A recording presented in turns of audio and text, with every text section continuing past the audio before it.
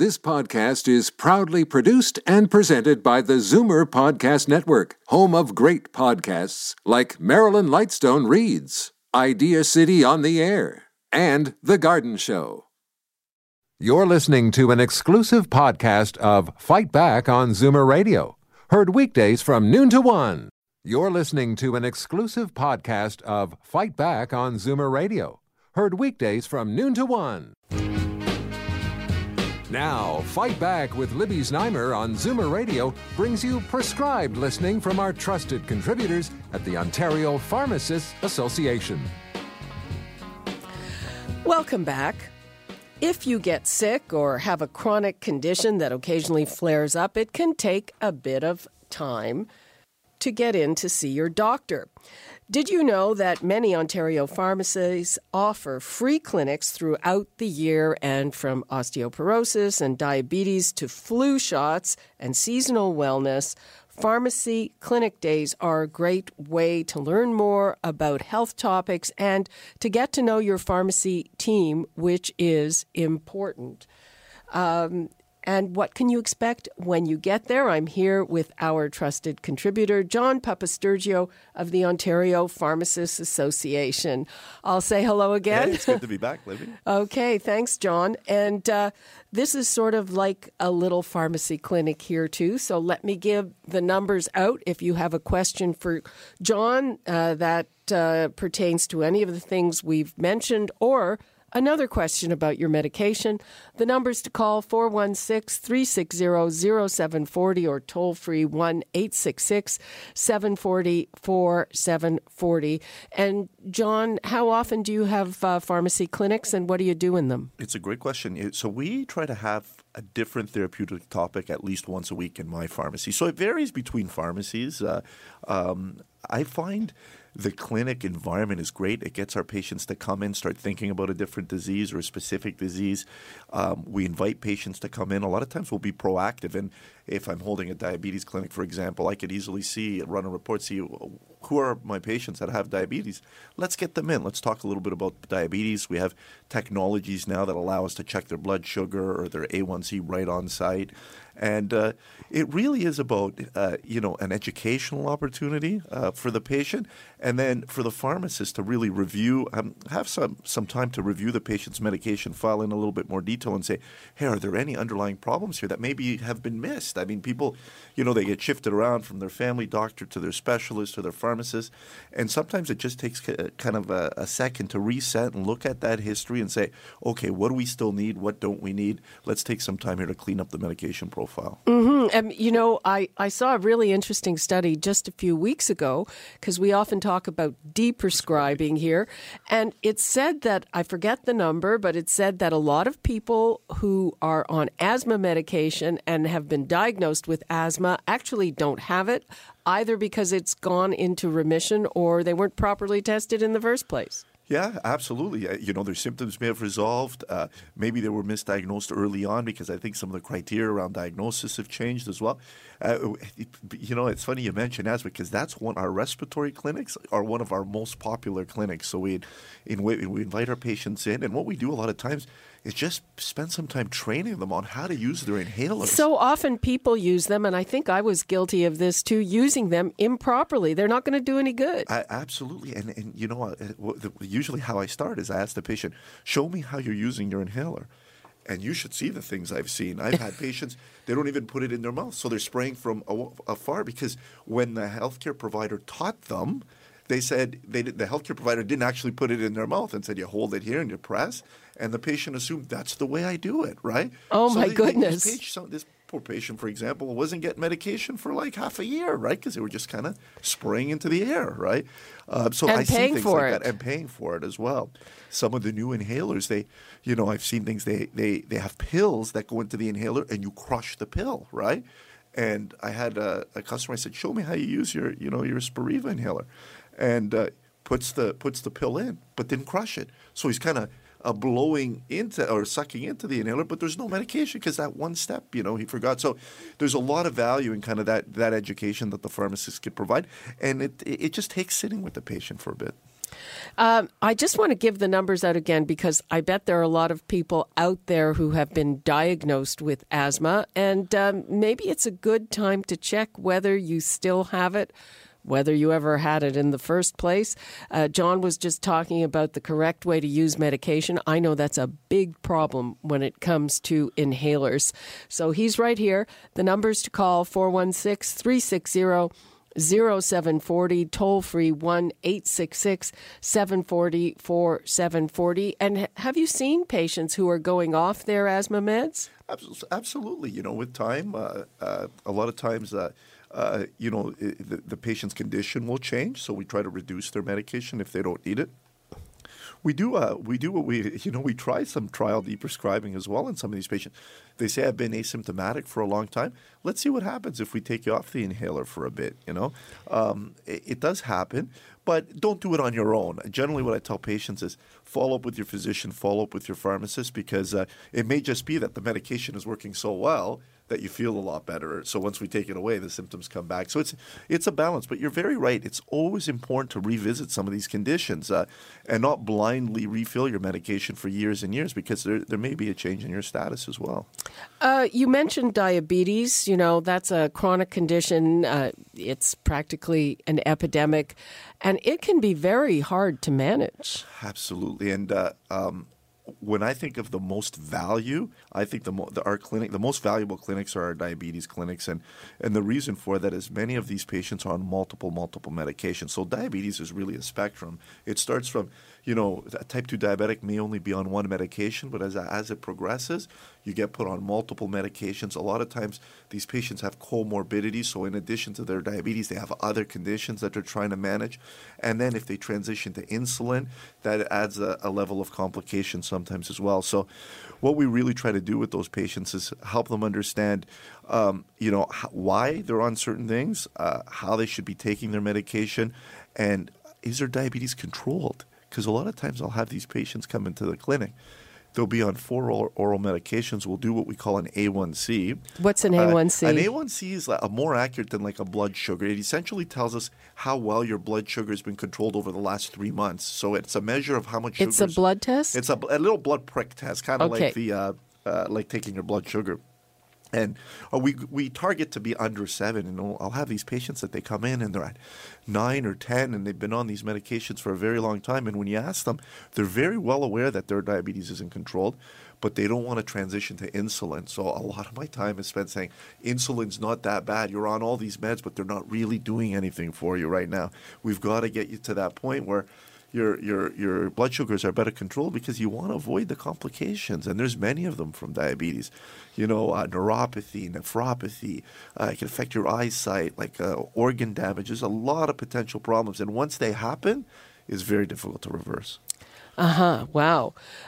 So again, with diabetes, do people know that their diabetes is under control, or they don't really have a sense of that? I find that's a great question. I find many don't have a sense. They think because they're being managed and they're on medication that, hey, everything's good, especially if they're not monitoring, and many of them don't monitor, especially the type 2 diabetics. We don't really need them to monitor at home as much as we used to get them to monitor. They think, hey, I'm asymptomatic, so I don't have any symptoms. Generally, you don't, right, if you're at least somewhat being managed. But when you start looking at their blood work, you're like, hey, you know what? You got to make some changes beyond just the medications. You got to start exercising, watching what you eat, all these other things, because if not, we know that diabetes is a chronic progressive disease. It's going to get worse on its own anyways, but you're just helping it get worse faster, right? It really is about empowering the patients with diabetes, I find, and it's not always easy to do, especially if they're newly diagnosed or just started. Mm-hmm. And what are some of the medications that they're on for diabetes, and what are the common, what you call comorbidities? Yeah, so most common medication you see in type 2 diabetes, still the mainstay is metformin, right? We put all our patients on it pretty much right away. Very good drug. A lot of evidence to suggest that if you use it, it helps outcomes down the line. But you got to do all these other things we talked about as well. many of our patients with diabetes have high blood pressure, dyslipidemia, so their cholesterol is out of control, underlying cardiovascular disease. These things sometimes come hand in hand. And when you start piling these things up and you look about the patient's 10-year risk for like a cardiovascular event, it's high. It's very high. So that's what we're trying to avoid, right? It's the complications. And that's what sometimes patients don't understand. They'll say, I feel good. I'm okay. Medication's working. So my sugar's up a little bit or my A1C's up a little bit. What they don't get is over time, that's what's causing the damage. And that's what's going to put you at risk for something more serious. You're listening to an exclusive podcast of Fight Back on Zoomer Radio. Heard weekdays from noon to 1. Fight Back with Libby Znaimer on Zoomer Radio. Welcome back. I'm here with our trusted contributor, John Papastergiou from the Ontario Pharmacists Association. And we are talking about pharmacy clinics, and we're having our own pharmacy clinic. We're going to go right to the phones. We've got Chris in Brampton. Hi, Chris. Hi, how are you? Fine. How are you? Not too bad. I just wanted to add a little bit to type 2 diabetes. I'm just about to turn 50 end of March, and my mother is in her early 70s, has type 2 diabetes, and my grandmother in Sweden, who's 92, almost 93, has type 2 diabetes. And, a lot of people say that they struggle with type 2 diabetes, but, having been a chef a long time ago, the most key thing for type 2 diabetes especially is your diet. The food sources that you choose should come from vegetables and whole grains, and still limited with whole grains, but the manufactured foods and processed foods is something you really need to stay away from. And sometimes having an active job too. I have an active job, so I'm up and down stairs, and that helps out a lot too. But people take their medicine, but stay active and choose your foods very carefully, because diet means everything for type 2 diabetic. Now, do you have type 2 diabetes, or you're just trying to make sure you don't get it? No, I have it. I was diagnosed about 6 years ago, and it was scary enough to me that I decided I wanted to live without complications, and I didn't want to curtail my lifespan. So I listened and I educated myself, and I did exactly what I needed to do to live with diabetes, because diabetes wasn't going away. So I had to modify my routine, my eating habits, and just habits in general. Even like when it comes to people who drink beer, you have to be very careful with beer, because some beers are made strictly from wheat, and it has 20, 25 grams of carbs per bottle or can. But there are some beers that you can Google, if I may say, a Danish beer called Faxe, spelled F-A-X-E, and also a German beer called DAB. We're doing beer commercials. Well, they have minimal carbs, very, very minimal. I think DAB has 3 grams per can, and the Faxe beer from Denmark only has 0, in fact. And with the Google phones, you can Google everything today. You can make sure, are you cheating? Do you have to cheat, or can you stay within your limit? So education is very important, and your choices are very important. And it's important not to say, well, I'm cheating today, I'm cheating. Don't cheat. Live your life and educate yourself, and always be active with it, and you'll beat it. You'll beat it. Okay. Well, Chris, it sounds like you're on it. Yeah, it's very good advice. And, I alluded to that earlier. Lifestyle with diabetes could be more important than anything, including the medication. If you're able to manage your lifestyle, be engaged in that area, what you'll find is the disease will progress much slower, but you may not even need medication at the beginning. And I've seen patients who've made dramatic lifestyle changes actually come off medication, and that could happen, but it's got to be dramatic. Okay, and thanks, Chris, for your call. I was just about to ask that. So are there situations where the type 2 diabetes, is it called a remission, or are you cured, or not really. That's a good question. Once you've been diagnosed, you have diabetes. What you can do, though, is make these, and especially I have seen it at the borderline, where someone's blood sugars may be trending up. someone makes a dramatic change, and then they flip themselves the other way. But once you're pretty much you've been diagnosed with diabetes, I've never really seen someone not be diabetic after. But what you can do is really maybe manage the condition with lifestyle before you have to go on all these medications, and definitely you'll slow the progression if you're able to do that. So you may be well controlled and do fine for a much longer period. And what about? I mean, it's really tough to lose weight. How important is that? That's a huge part of it, especially the central obesity, right? So the weight around the belly, because we know that is a big risk factor for diabetes and for poor control of your blood sugar, right?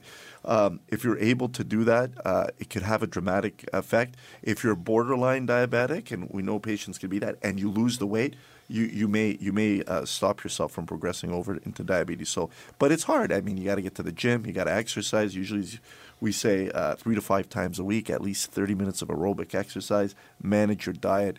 It takes you making some fundamental changes. John, you did that. Yeah, I did that. I've been, and I've been sticking to it with my trainers and whatnot. I can't lie; it's not always easy. I mean, you have to find time to go in and do that, and it doesn't necessarily mean you have to go to the gym. Maybe you just become more active, outdoors and whatnot. But for some people, it's just they can't get themselves over that hump where you start. Once you start, it's almost positive reinforcement after that. Yeah, and you can make it part of the routine and make it fit. I know I do. I used to go to a gym for certain exercises. Now I do a video in the morning because I don't have time. It works for me. Yeah, everyone's got, they're busy with their everyday life. But I think when you think about your health, there's nothing more important than that. So if you're able to factor in, and really it is 30, 40 minutes a day, if you're able to just jam that in somewhere, it can make a dramatic difference. Okay, and actually there are studies that show any amount makes a difference, even if it's 5 minutes or 10 minutes. Yeah. And still more studies that say that short, intense bursts can give you a huge benefit versus a longer exercise period.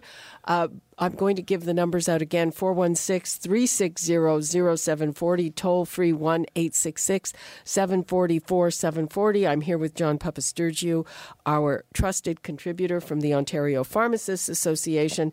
He's taking your calls and questions, whether it's diabetes, asthma, flu shots, osteoporosis, all of these that are conditions that really have to be managed. He's here to help. And his pharmacy has these clinics every week, free clinics with a different topic. Yeah, and it's rare to be able to sit with a healthcare provider and sit there. Like there's 30 minutes. Usually we schedule these appointments, 15. It doesn't really matter. But to get that one-on-one where you're not rushed, you're not in a hurry, you're not being interrupted by other patients, I find it's very, very valuable. And pharmacies are recognizing that this is an important way to manage their patients. And there's actually reimbursement for this in Ontario now, too. So we have the medication review program. So if you're on 3 or more chronic medications, you could go into your pharmacy and request a medication review. And that's a one-on-one session with the pharmacist. And they're getting reimbursed to do that. And there's a lot of value in that because, like I said, these medication regimens can be quite complicated. You should get it cleaned up once in a while and looked at. And yeah, maybe there's something you can come off. Come off, for sure. That's I always focus and we mentioned deprescribing is a buzzword now, but that's what I look at. I'm like, what do we need? When's the last time someone evaluated? And there's some, medications, drugs that we know are commonly implanted, like the PPIs, we call them for acid suppression. Many of our listeners are on these drugs. Name some. Losec, Pantoloc, all these medications. You go into your doctor, I'm feeling some reflux, my stomach's been bothering me. Oh, here, take a PPI. They give it to you, and then no one ever takes you off it. You probably don't need it for more than 2 weeks, right? There's drugs like that we really try to focus on. When's the last time anyone ever assessed that? It's been 3 years. Maybe we could take you off it. Maybe you don't need it because the cost is enormous as well. Well, I'm confused. If the doctor prescribes something that you need to be on for 2 weeks, why are they giving you repeats? Yeah, sometimes you get the symptomatic relief and the patients like it. They say, hey, it's working. Let's stay on it. And I see it especially with our senior patients. They're on them for a long, long time sometimes. And that's what our role is as pharmacists. Let's reassess. Okay. Let's talk to Shirley in Newmarket. Hi, Shirley. I just wanted to ask about neuropathy, nerve damage. Did you have a specific question? Right word for it. I'm not sure. Sorry? Can you repeat that, please? I'm sorry? What did you just say about neuropathy? I'm just wondering about it because I seem to have a problem in the mornings when I get up. And are you numb? Yes. Where? It seems to be in my back and down my legs. Yeah, I have a really common problem.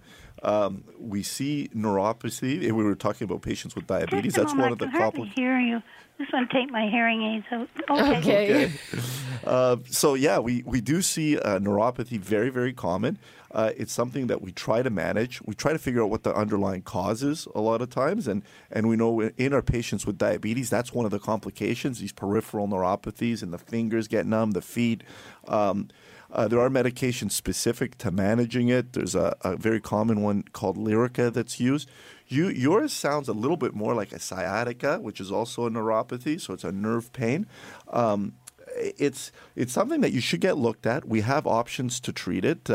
I try to focus on non-opioid medications, especially in our more elderly patients. Historically, what we would do is, here, take some Percocets or Tylenol 3s or whatnot.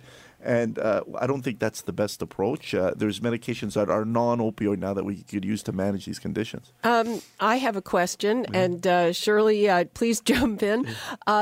So if this is a condition of numbness as opposed to pain, why would a painkiller? Well, sometimes the neuropathies could get so bad that the only thing that does work are the opioids, right? And that's like the people with very, very severe neuropathies, right?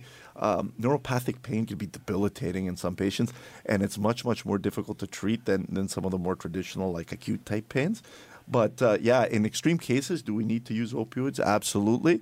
But generally, we start with other agents first to see if they – and it depends on how often it happens and how much it's affecting your quality of life. But it's something we're seeing more and more commonly, I find, in the pharmacies as well. When I get up in the morning, it's quite bad. But if I do a few exercises Yeah, the exercise is helping, right? That's right. And a lot of times it has to do with strengthening the muscles around the area and getting the circulation going, right? Yeah. Neuropathy. I hate to take any more medication because I'm taking quite a bit, and I'm 87. Well, good for you for hating to take more medication, good, and good for you for trying some exercises.